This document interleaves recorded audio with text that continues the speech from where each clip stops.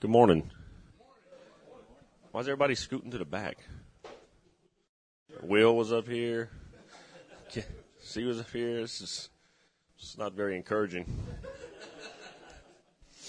Ben's finally coming back up. Everybody went to the back. Actually, I could if you got. It's a little dim up here. What's up, JJ? You know, anytime I sit in the back of the class, it's because I usually have less accountability in my life. I'm joking. That's just me. Well, good morning. Let's open up in prayer. We'll get started here. Lord Jesus, we do thank you for this time. God, I thank you for the opportunity, God, to just be able to gather here with these men each Saturday morning. God, to learn more about you. God, to discipline ourselves, God, in our walk with you. God, I pray for strength. God, I pray for your anointing upon this time. God, I pray, Father, that we leave here differently than the way we came in. In Jesus' mighty name, amen. All right, so we got, you made it here. So now from here, you only got one more week left, right? Week 6. And Pastor Ben will be doing that one for you. It looks, I kind of snuck ahead a little bit in the book and looked at it. It's, it kind of culminates and brings everything together. Looks pretty exciting. But this section here, which was actually a pretty big section. There's 5 different disciplines that he speaks about in this section. For those of you that have the book, you may have looked ahead on some of it. And I think it just hits on some pretty profound areas for us, specifically as men, as in the church, and our roles and how we conduct ourselves in life in general. And Derek went 10 minutes over last time, so I'm going to try and make up for it this time for y'all so we can keep it even. No, he went over. So I'll try to go 10 minutes under. No, I'm joking. I won't make any promises. But I want to start with the first one, and the first one talks about the discipline of church. The discipline of church. And as he goes through this, of course, it's 6 or 7 pages in this chapter, and he's explaining the church and what it looks like. But I want us to kind of look at 2 sides of it, because I think so many times, especially the world for sure, but even in our church itself as Christians, I think this is an area that's so simple, but sometimes hard for us to really grasp what's going on. When you look at just the basic definition of church, you just look it up in a dictionary. It says it's a building for public and especially Christian worship. And I see the key word in there that they have is what? Building. But as believers, we know that that's not the key word when we talk about the church.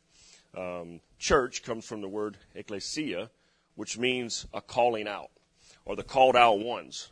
And specifically in this situation, it's called out to a life with Christ, to a body of believers. And I think what's important for us to look at in that situation is, how do we view the church? Do we view it as a building? Do we look at it as this is something that we just merely attend and show up to? Or do we look at the church from the place of being called out into a place of something that we belong to, or something that we have commitment to, or something that we feel that we have a responsibility for? Because that's really what church should mean for us as believers.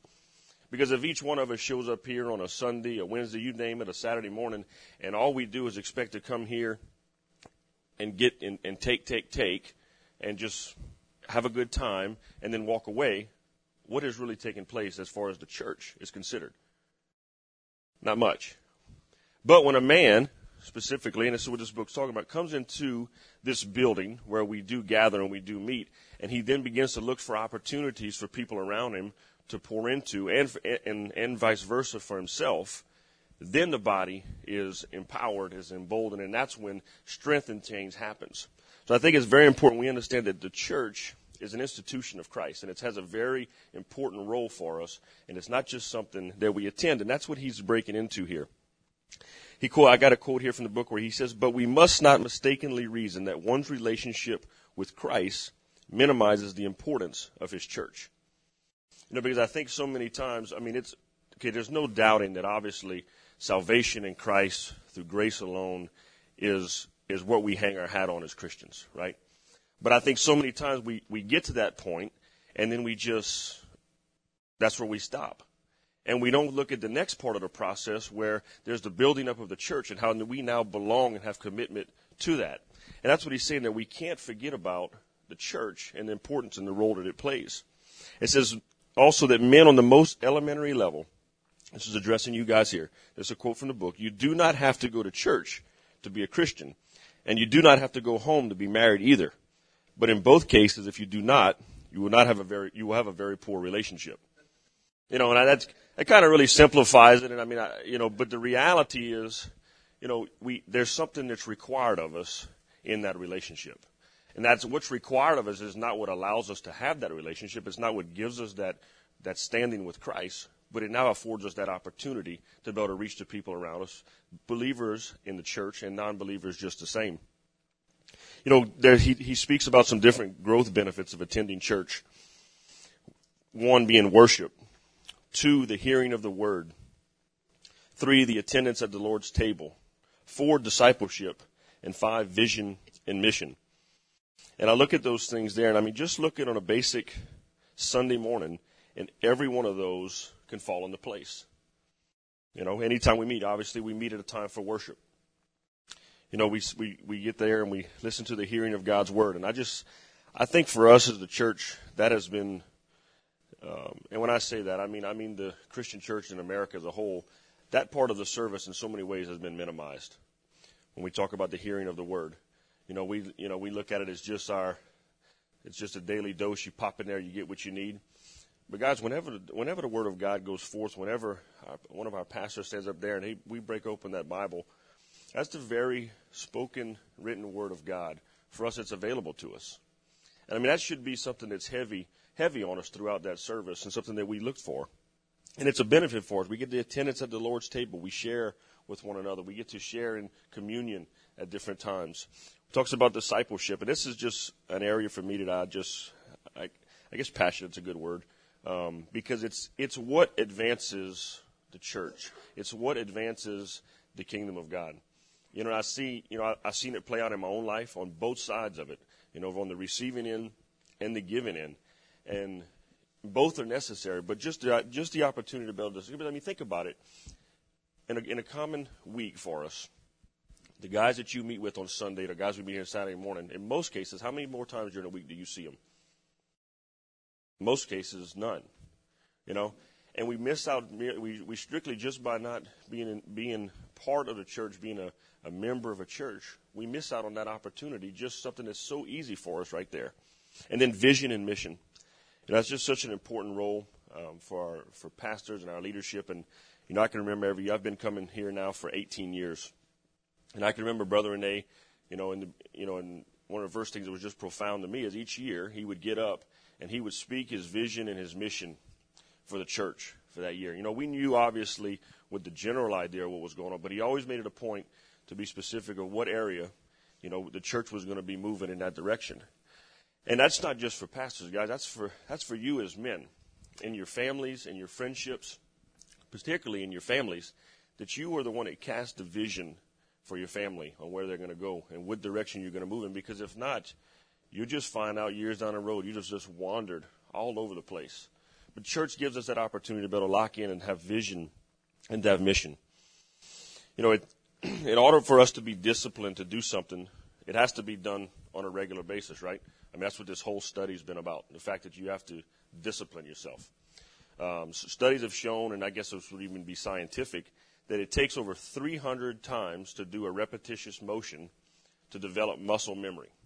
Whether that's something as simple as a basketball shot, pulling up a gun to shoot on something, different movements, whatever it is, put it to anything. But the idea is you have to do something repeatedly over and over again to develop a culture in your life or anything in any area. And for some of us, start with just simply attending church and being a part of an institution of God, because it takes time. And I want to give you these different disciplines here inside of the discipline of church. The discipline of regular attendance.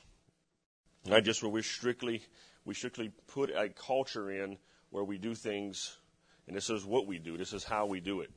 I think in my family, I grew up in that you went to church on Sunday, although it was probably at a certain part of my life out of obligation or it was what you did. But what I see now is the discipline of that my parents were instilling in me. Now I don't think much of it. This is what we do, you know. Now I believe the next step for us is once we have disciplined ourselves into doing something, we begin to think about how can we be effective in that. We don't want it to become just this mundane event that takes place. So now as you grow spiritually, now how can God further use you in that? Regular attendance, the discipline of membership. As many of you remember, I guess it's about, what has it been, about a year and a half ago? Somewhere in that range, we put in church membership here. And it was different for us. I mean, I've heard of that before. Never really thought much about it. But the idea is, when you become a member of something, you begin to take a level of ownership of that situation. You begin to realize that you're not just this random hitchhiker or jumping on a taxi and then jumping off when you're done. You're committing to that. The book talks about how it actually uses that analogy versus, owning a vehicle versus just a taxi, for example. And let me give you my 50 cents. Let me get what I need from you. I'm going to get off when I'm done. Versus when it's your vehicle, the same thing essentially happens. It gets you from point A to point B, but now you're concerned about the gas mileage. You're concerned about the maintenance. You're concerned about how long it's going to last you. You're concerned about, man, I can't afford another one. I really got to keep it up. And it just puts your mindset in a different place. And the same thing goes for us in church. The American church has become, this taxi cab mentality where you just jump on and off as you need. As long as I give a little bit to it, everything's okay. Because we need to look at the importance. And this is not a ploy for you to become a member here, although I would like you to be. But the idea is commit to something, to a church in your life where the Word of God is preached, where you can be involved, where you can take part in this act of discipleship. Get some skin in the game. The next one is the discipline of giving. And that goes back to the idea of giving in our life. And we're going to get into, there's actually a whole other discipline that's further on. So I'm not going to talk too much about here, but the discipline of giving in a church. The discipline of participation. That takes it to a whole other level. We've got to discipline ourselves. I consider a Saturday morning Bible study, outside of the norm, for example. An opportunity to participate in something else. Different ministries. We've got endless ministries at this church to get involved in. There's always something that you can do. There's not a idea that you need to do everything, and it's not the more you do, the better. But get involved. I was talking to me and my wife were kind of just, as I was reading this book, it keeps spurring thoughts, and we got to talking about different things. This particularly participation, I said, we do participate, obviously. But as with my boys growing up, I thought, we were talking, I said, how much stuff do we do right now? If you look at a picture of our life and you split it up into a pie, and how much time's allotted for different things. And yes, there's a lot of things that I believe we do well with regards to discipling our children. But one thing I find we lack in is we talk a lot about serving, and we talk a lot about servanthood, and it takes place in our home and our family. But what about outside of that? And it got me thinking about it this week from that little storm that had passed through, and just how much opportunity is out there for us all the time to be able to meet people in their place of need. And for me, with my children, to not only talk to them and tell them about it, but to show them what that looks like. To sacrifice things in our life that what he's trying to get across in this book here is that leadership is not so much a title as it is an action. Leadership is an action that we take place in. And it's, as men, we are in a place of leadership in the church, in our home, at work. We are to adopt this discipline of leadership. This quote here from the book says, male leadership in the church is on the decline as women outnumber men. For men comprise only 41% of adult church attenders, and some smaller churches cannot find even one man to fill the office of elder. He also says, no one attains true spiritual leadership who thinks his power is in his own or his past victories due to his own genius. But the backbone of any work done by God is prayer. And it's just this picture here of, first of all, the problem we have in the American church, really in society as a whole, but of men stepping into this place and assuming this position of leadership. And I think it goes back to what he talked about in the discipline of church, is that we have this drive-through mentality in America. You know, it's what can I get, what can I do, borrow this for a second to get what I go on to the next thing. And we've missed the idea that leadership and that discipline of being that is right here, the capacity to lead. I think is the best part of that definition, the capacity to lead. And we all have the capacity to lead in some form or fashion. And we need to adopt that, as part of it. And so much of that is, in order for us to do that, especially in the church, is what is your personal prayer life and your personal worship look like? You know, what is that time you spend on a daily basis with God look like? Is it there? Is it not there? Is it good? And I think in so many situations that will directly affect, first of all, the effectiveness, and then even the desire to lead in those situations. There's no spiritual leadership. He says this in the book as well. There's no spiritual leadership apart from passionate devotion. From passionate devotion. So I just would ask you this. You know, how do you evaluate your prayer life and your worship time? You know, you don't have to give answers here. But allow write that question down, and then as you're spending time tonight, in the morning, whatever it is, honestly evaluate that in your own life. You know? And it's not meant to, the idea is not to shame, but I think as men, we really struggle a lot of times with really being honest on where we stand in a certain area. Because we tend to say, well, I got this. It's okay. It's good. But when so many cases, it's not as such, and it affects our ability for leadership. Numbers 11:26 through 30. It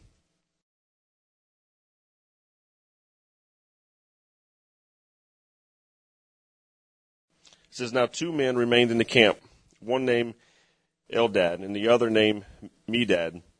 And the Spirit rested on them, and they were among those registered. But they had not gone out to the tent, and so they prophesied in the camp. And a young man ran and told Moses, Eldad and Medad are prophesying in the camp. And Joshua, the son of Nun, the assistant of Moses from his youth, said, my Lord Moses, stop them. But Moses said to them, are you jealous for my sake? Would that all the Lord's people were prophets, that the Lord would put his Spirit on them? And Moses and the elders of Israel returned to the camp. And I just think it's an interesting passage where you see that there's people in the camp that are moving forth with God, and speaking to people about it and preaching to them. And Joshua runs in there and is like, whoa, Moses, we got a problem. Other people are doing what you're doing, kind of thing. And of course, Moses says right there, he says, are you jealous for my sake? And the point he's trying to make is, this isn't about me. This goes to God.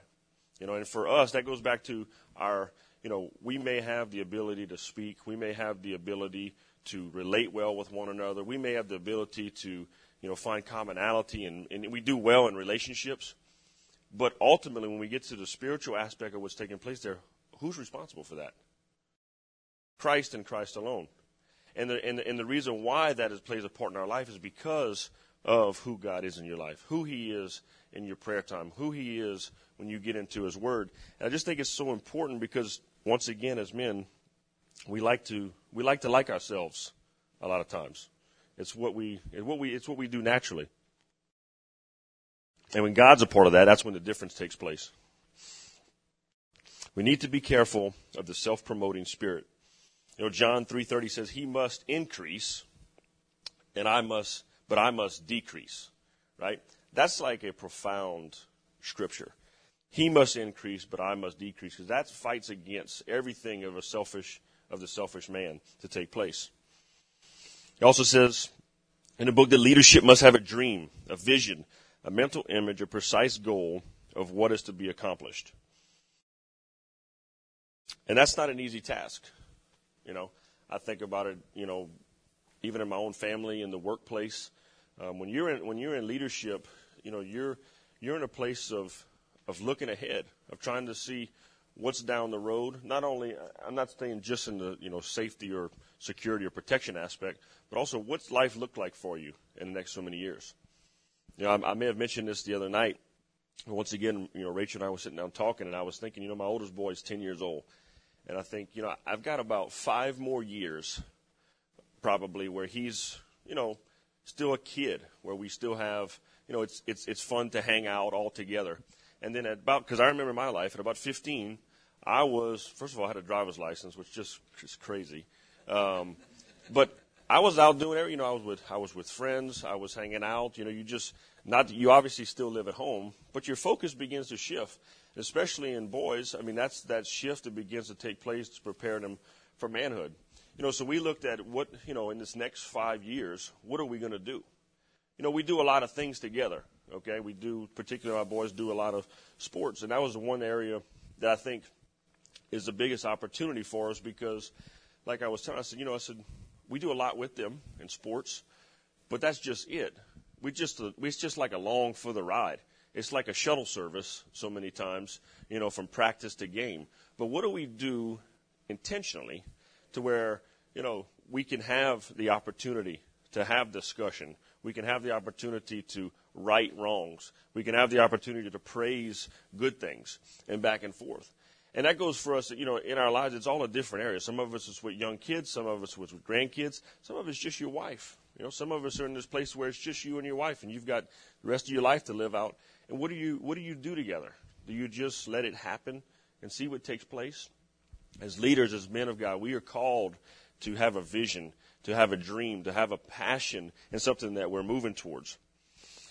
And that, I guess, in some ways is the easy part because he breaks down the 4 of the areas. He says, one, we've got to be able to communicate that. We've got to be able to communicate that to the people that we're talking to.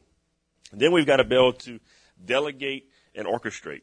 One of the things that we took on was we're going to get into canoeing. So we purchased 2 canoes, a handful of paddles and fishing poles and everything that go along with that. And I think about just that process in of itself, and this is kind of in the physical, something simple. But, when we're preparing to leave for something, everybody gets a job. You get the life jackets, you get the fishing poles, you get this, we all meet up here, and we get everything together. But the idea as if I was not, and this is a very simple analogy, but if I don't point in those decisions, guess what? Them kids are like stray cats. They are everywhere. I mean, they're just playing by that point, right? But it's in that we build discipline as leaders whenever we're able to orchestrate and to delegate things that are going on and show by example. And then demonstration, the importance of demonstration. It's one thing for us to say it. It's the next thing for us to do it. He talks about an object lesson, and I thought it was pretty neat. That's what I got on the table here. And he talks about a string. And he talks about, when you pull a string, right, it follows along with no problem. Comes just like you need to. Now, it's got its kinks and its issues that come along with it, but the idea is it follows you. And that's the picture of us as leadership. But if we're on the backside of leadership, look what happens. It just piles up. It's the same amount of energy. It's the same amount of effort that we put out, but there's no effectiveness in what takes place here. It just piles up and balls up behind us. As leaders, we're on the front side. We're demonstrating and showing what it looks like to actually do that.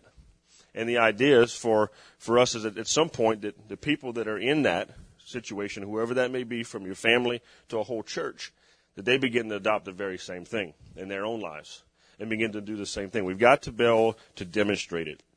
And then ultimately we've got to be determined. We've got to be able to be in a place where we don't quit. Because sometimes pulling that rope is frustrating because people behind you either don't stay in line, they complain, they get aggravated, you get tired. And it comes to a place where you just want to, it's tough sometimes. And this is where the discipline comes in. We've got to be determined that that same vision and that same goal and that same passion that you started off with is still playing out in your life, and you're still able to move with that and move people along with you. So that's the discipline of leadership. Next one is the discipline of giving. The discipline of giving. One of the things that he really brings out, and I'm going to read this quote here and we'll talk about it a little bit, but he says, a growing delusion that this world is everything that someday they will be content, and that providing for one's family means being able to give them more and better. The relationship will be enriched by wealth, and that wealth will make people better. Isn't that where we are in America, especially, and then even in the Christian church? It's always we gauge our providing for based on what things we are able to do. And I think all of that is really innocent in most cases. I'm not trying to say that we should not try to better. But I think the problem comes in for us is we begin to look at that as the very basis for how we define our lives. And that's where the problem is. Look, we live in America, okay? The reality is we have way more here than we really need. And it's where we are, okay? This is where we live. If we lived elsewhere in the world, it would affect us the same way. And you can't. I guess you could go just off the grid, but that else leaves another problem of the discipline of church and leadership. But the idea is we've got to. It's tough for us here in America to really see what is success and really what we need to do to move about. 2 Corinthians 8:1-2. I want to read first. It says, "We want you to know, brothers, about the grace of God that has been given among the churches of Macedonia. For in a severe test of affliction, their abundance of joy and their extreme poverty have overflown in a wealth of generosity on their part." And he's talking about the church there, just in there. And this way, remember, is the discipline of giving. And he's talking about the Macedonian church here, who's just given and given and given to the church there, and just their abundance of joy, even in their poverty. The next part he says, excuse me. Yeah, and then he quotes in the book, he says, he calls this the grace of giving, has nothing to do with being well off, and it is not dictated by ability. It is a willingness to give. Giving is viewed as a privilege, and is joyously enthusiastic, and pleads for the opportunity to give more. And the idea what he's trying to get in the book here is just this discipline of giving, because it goes against what we do, right? Now he's going to particularly talk as we move into this in the giving of essentially wealth to the church, because that's what's happening here with the Macedonians. But he's trying to get us to first see why, when it comes to giving in a take culture, is tough.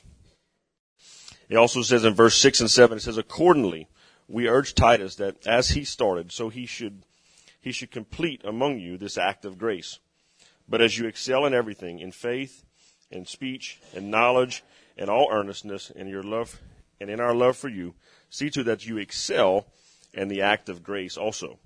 And the act of grace they're talking about there is this act of this giving, this being able to be disciplined in giving. And this is always ends up being a tough spot for us when it comes for giving, because then everybody automatically begins to think about tithing, and nobody's going to tell them what to do. And, so many times in church is something that's just tiptoed around, and we feel like it's the one thing that gets talked about because it's supposed to be talked about. But really what the author's bringing out in the book here is that, the tithe, and the thing that he's going to speak a little bit more, is really just a response to the believer's heart, and just to where they are in their eyes. It goes back to the part about church, about being a member of something, not only just showing up for something, but having some skin in the game. He actually breaks down. He does start talking about tithing here, and he breaks down where the history on that. And I'm not going to read through it. I'll just give you the quick thing. But he talks about in the Old Testament, the three different tithes. They had the Lord's tithe, the festival tithe, and the poor tithe, which all amounted to over 20-something% givings by the church. And the way that it was designed, it was to be able to take care of the church, and not only the church, but for widows and for the poor, I guess would be the best word to put forward in that time as well. And he's bringing out the idea that the necessity of that giving was for the very existence for that to take place. In Matthew 6:19-21, it says, and actually I don't have it here, but it says, read the whole thing. It says, "Do not lay up for yourselves treasures in heaven, where moth and rust destroy and where thieves break in and steal. But lay up for yourselves treasures in heaven, where neither moth nor rust destroys, and where the thieves do not break in and steal. For where your treasure is, and that's the key verse here, for where your treasure is, there will your heart be also. And he's shown us this picture of, look at our lives and evaluate where our treasure is, the things that we put emphasis on in our lives. I think so many times, I think about tithing, for example, a lot of times, and you look at, what I'm always careful of is for that to not become a religious act in our lives. And I think the way we do that is we look at the fact of it coming from a heart of giving, from being disciplined in giving, for this desire that we want to be a blessing to the things that we're a part of, okay? And I look at my life so many times, and I think when, times get in a pinch, and it's like, well, I could slack off on my tithe amount, right? Because that's low-hanging fruit for us as Christians. But then I also think, well, but if I gave up this, then I wouldn't have to give up that. And really all I'm looking at there is, am I willing to give up this other area? Or am I quick to give up, or not to give up, but to pull back on being able to bless other people, whether that comes to a form of a tithe, whether that's a ministry outside of the church, whether that's someone else in our life. And it puts a quick check in my spirit that, like, is it really as much of a problem as it is, or are you just looking for the opportunity to be able to just get something else that you want? And he's just trying to show us this picture that we need to be disciplined in our giving at whatever level that looks like. But in the church is where we have that opportunity to do so. In any form of fashion, obviously money's always talked about, but what about your time? Going back to, what about the talents that God's blessed you with? There's opportunity for us to be in a place of wanting to give and to fight against this culture of always wanting to receive and get back. And he talks about two different things. We got to have mental discipline inside that. Giving should never be decided casually or flippantly, but through serious prayer, asking God what he wants you to give. So we need to have mental discipline when it comes to that, because the idea is not for us to just heap it all on ourselves, right? The idea is for us to have the opportunity to bless other people, but where is he leading you in that to be effective in that? Sometimes it's just simply because of need for a ministry. Sometimes it's going to be when you engage in that, you're going to meet someone. Someone's going to meet you. Don't take that casually when it comes to giving. Because it goes back to, at that point, you are pouring in to God's institution. You are pouring into the church in that situation for its growth. And then he talks about volitional discipline, which is where we actually make a choice to do something. When we do something with volition, it's a choice. It's a desire. It's something that we've chose or we've determined to do at that point. Giving is an act of worship, and when it's done and it's all in its purity, at any level, I mean, you know how it is for in your life, for those of you that have taken part of that. But it is an act of worship. And he closes in this section with Romans 12:1. He says, I appeal to you, therefore, brethren, by the mercies of God, to present your bodies as a living sacrifice, holy and acceptable to God, which is your spiritual worship. And it's just bringing this picture back to what ultimately we're doing here, is that all of this is in response to what Christ did for us in our lives. That our lives are an act of worship in everything that we do. We don't compartmentalize, well, when I'm at church, I do Jesus. When I'm at work, I do this. When I'm at home, I do this. No, our entire life and everything that we do is an act of worship. And that's just one part of it. Then he moves into the discipline of witness. The discipline of witness. I'm going to go through a couple different quotes that he puts in here. He says, but in the normal, average avenues of everyday, person-to-person witness, the things Christian can do, but in the normal, average avenues of everyday, person-to-person witness, the things any Christian can do regardless of their gifts or calling. So he says that he's just painting this picture that person-to-person witnessing is something that we all have the ability to do. There's no requirement there to meet before you can do that. That's what you were able to do. He says, men, we must not let the self-evident nature of truth dull us to its profundity, which is this, that the most immediate and personal one's knowledge of Christ, and the more natural is to share him with others. Think about that. You know, what's the most easy thing for you when you're with somebody else for you to talk about? What's some ideas? What's the easiest things for you to talk about? The weather, yourself, sports, things you care about. That's what he brings out in the book is the very things that are important to you, and then all these other ones are also I line up with that because they're easy, you know. So the whole idea is whatever's nearest and dearest to you, whatever is the most in the front, what becomes the easiest to talk about.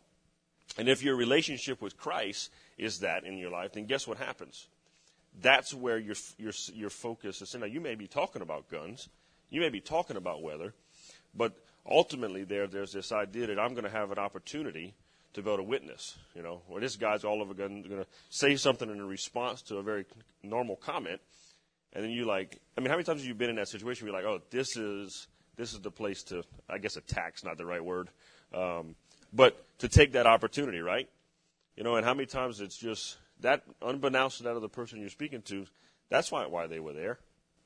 But that's why you both were there. So this idea of personal witness has to be important and be intentional in your relationships. You know, when you pass somebody in church, for example, let it not be just a casual, you know, handshake, fist bump, and move on.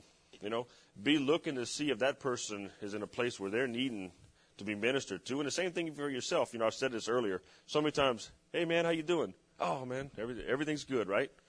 And I'm always taken back when somebody actually says something different. You know, I'm like, oh, all right, I wasn't. You know, because how many times we even ask the question and we don't expect to get anything back. We expect to get that same thing, you know, just this pump, done, and we move it on. But, guys, be intentional in that and give yourself the opportunity to witness. He also says we must repeatedly expose ourselves to the raw realities of Christ. And I think this is so important because we've got to have something that we center back on. We've got to have that moral absolute in our life that brings us back always to this one spot. And that, for us, is Christ and Christ alone and what he did for us on the cross. And I think if we don't continually, as men, as believers, don't bring ourselves back to that, guess what happens? You drift. You know, you begin to move over to the area of feel-good or good ideas.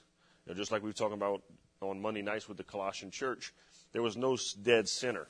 You know, I mean, look at our society today. I saw this article.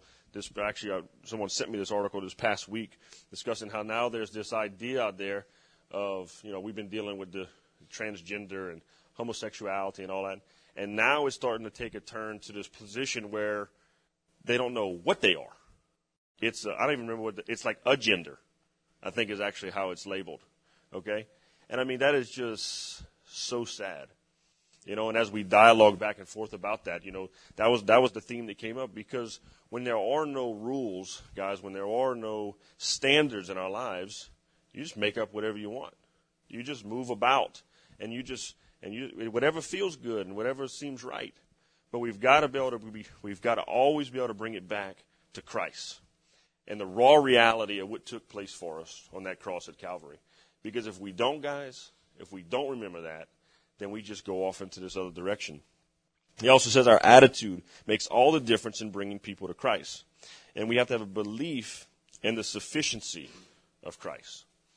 You know, so many times in that relationship, you know, in that time you're talking there, you know, what is really being said? You know, is the sufficiency of Christ evident in that speech that person is there?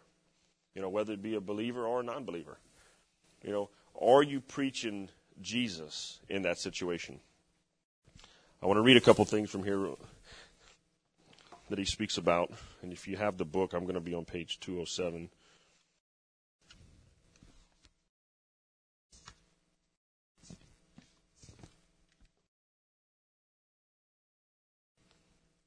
The American Institute of Church Growth surveyed some 8,000 church attenders and found that 1 to 2% were people with special needs, 2 to 3% were walk-ins, 5 to 6% were influenced to come by a particular preacher, 2 or 3% came because they liked the church program.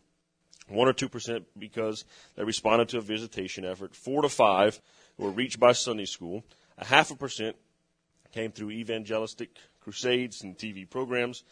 And a whopping 75 to 90% came through the influence of friends or relatives. Clearly, the personal, ordinary Andrew approach is the most effective aspect of evangelism.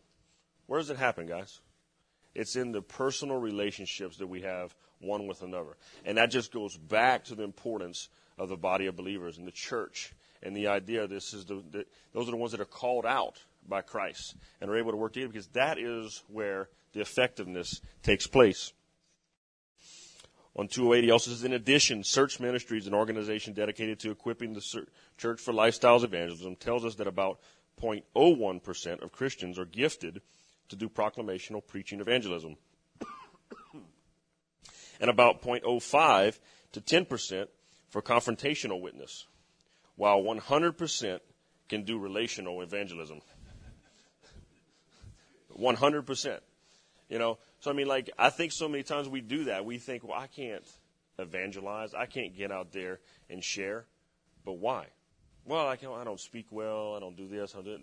That, as you can see right there, has very little. It is an aspect, and it is important, but it can't be the excuse that we have as men. Relational evangelism, the preaching of God's word, the teaching of God's word, one to another in a group setting like this, is where it takes place. We can't minimize that, guys. 100% can do. I thought that was pretty interesting. I don't know, maybe they slightly made that up, but the idea is 100%. Anybody can do relational evangelism. And then he goes to the next part here, and it's called the discipline of ministry. The discipline of ministry. And I'm going to actually start off by reading another one on page 212.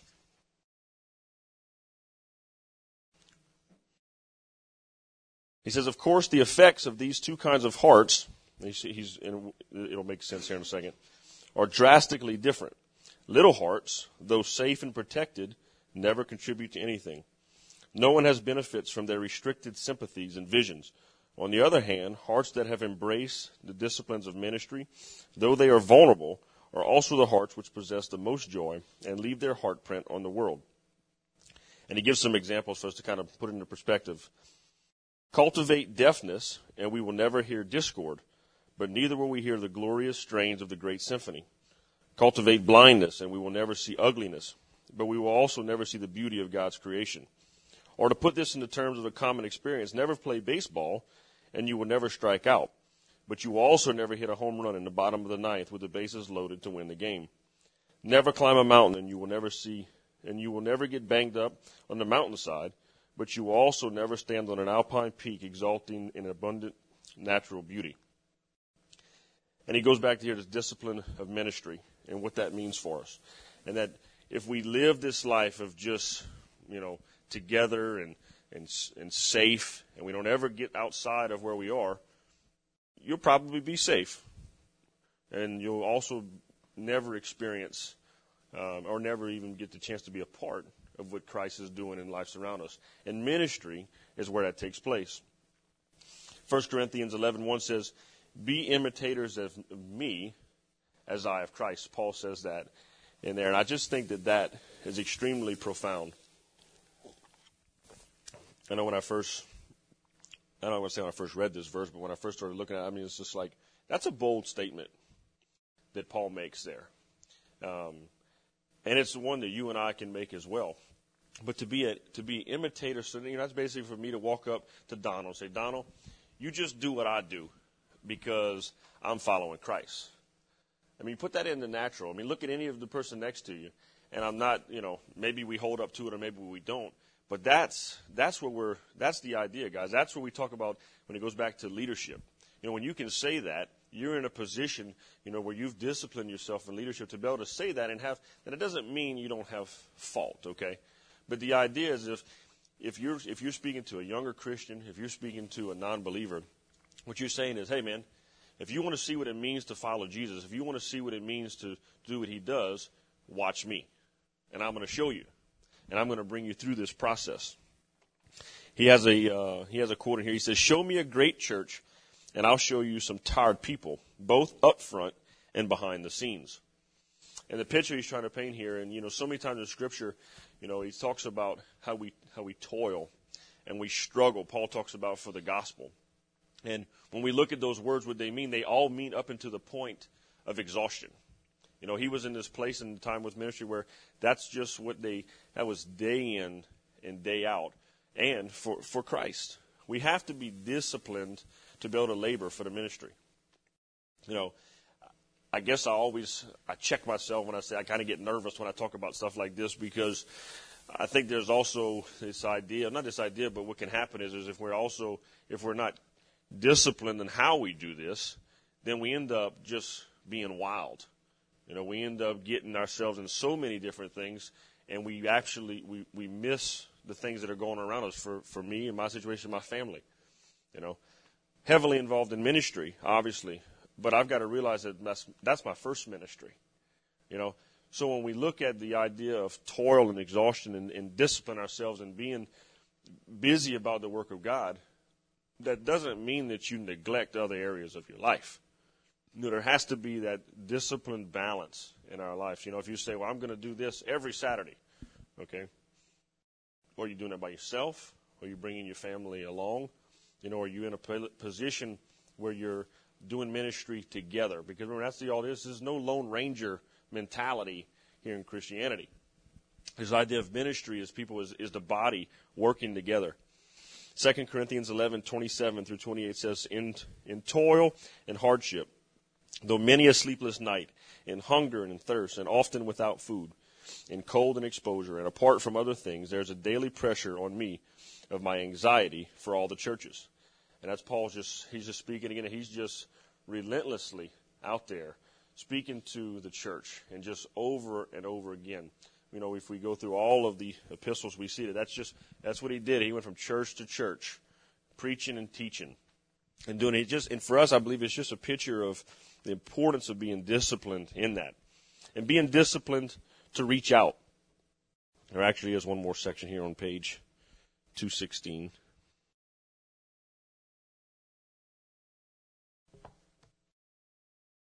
I thought there's the book's talking about the story when Jesus met the woman at the well, and he kind of gives a little bit of information here as to what's going on. I just thought this was interesting because I think it applies in our life so many times. But he says the Samaritan woman was amazed at Jesus' forward conduct, but to the Jews it was an even more outstanding story. The hatred between Judea and Samaria went back over 400 years and centered around racial purity. For while the Jews had kept their purity during the Babylonian captivity, the Samaritans had lost theirs by intermarrying with the Assyrian invaders. This, in the Jewish eyes, was unforgivable, and they looked down with disgust on the compromising mongrel Samaritans. Predictably, the Samaritans built a rival temple on Mount Zerman, only to have it destroyed by the Jews in the Maccabean times. So in Jesus' day, the hatred was ingrained and utterly implacable. And the rabbis would say, let no man eat the bread of the Kuthites, which was the Samaritans, for he who eats their bread is as he who eats swine's flesh. And the crowning, this is not scripture, this is what was rabbi, and the crowning vilification came in the sulfurous Jewish prayer which concluded, and do not remember the Kuthites in the resurrection. Thus we see that Jesus' reaching out to this woman was a radical breach of racial and religious convention. And I think when you look at that story from what was going on in their culture, there's a lot more going on there. It wasn't just as simply he happened to run into this woman. For him to engage in that was a big deal in that time. And the book is here. He brings out the point that we've got to be disciplined in reaching out. Because once again, it's easy for us to reach out to those that we're comfortable with, for those that look like us, for those that sound like us, those that talk like us, share the same interests as us. But what about the person that you feel like you have zero connection to?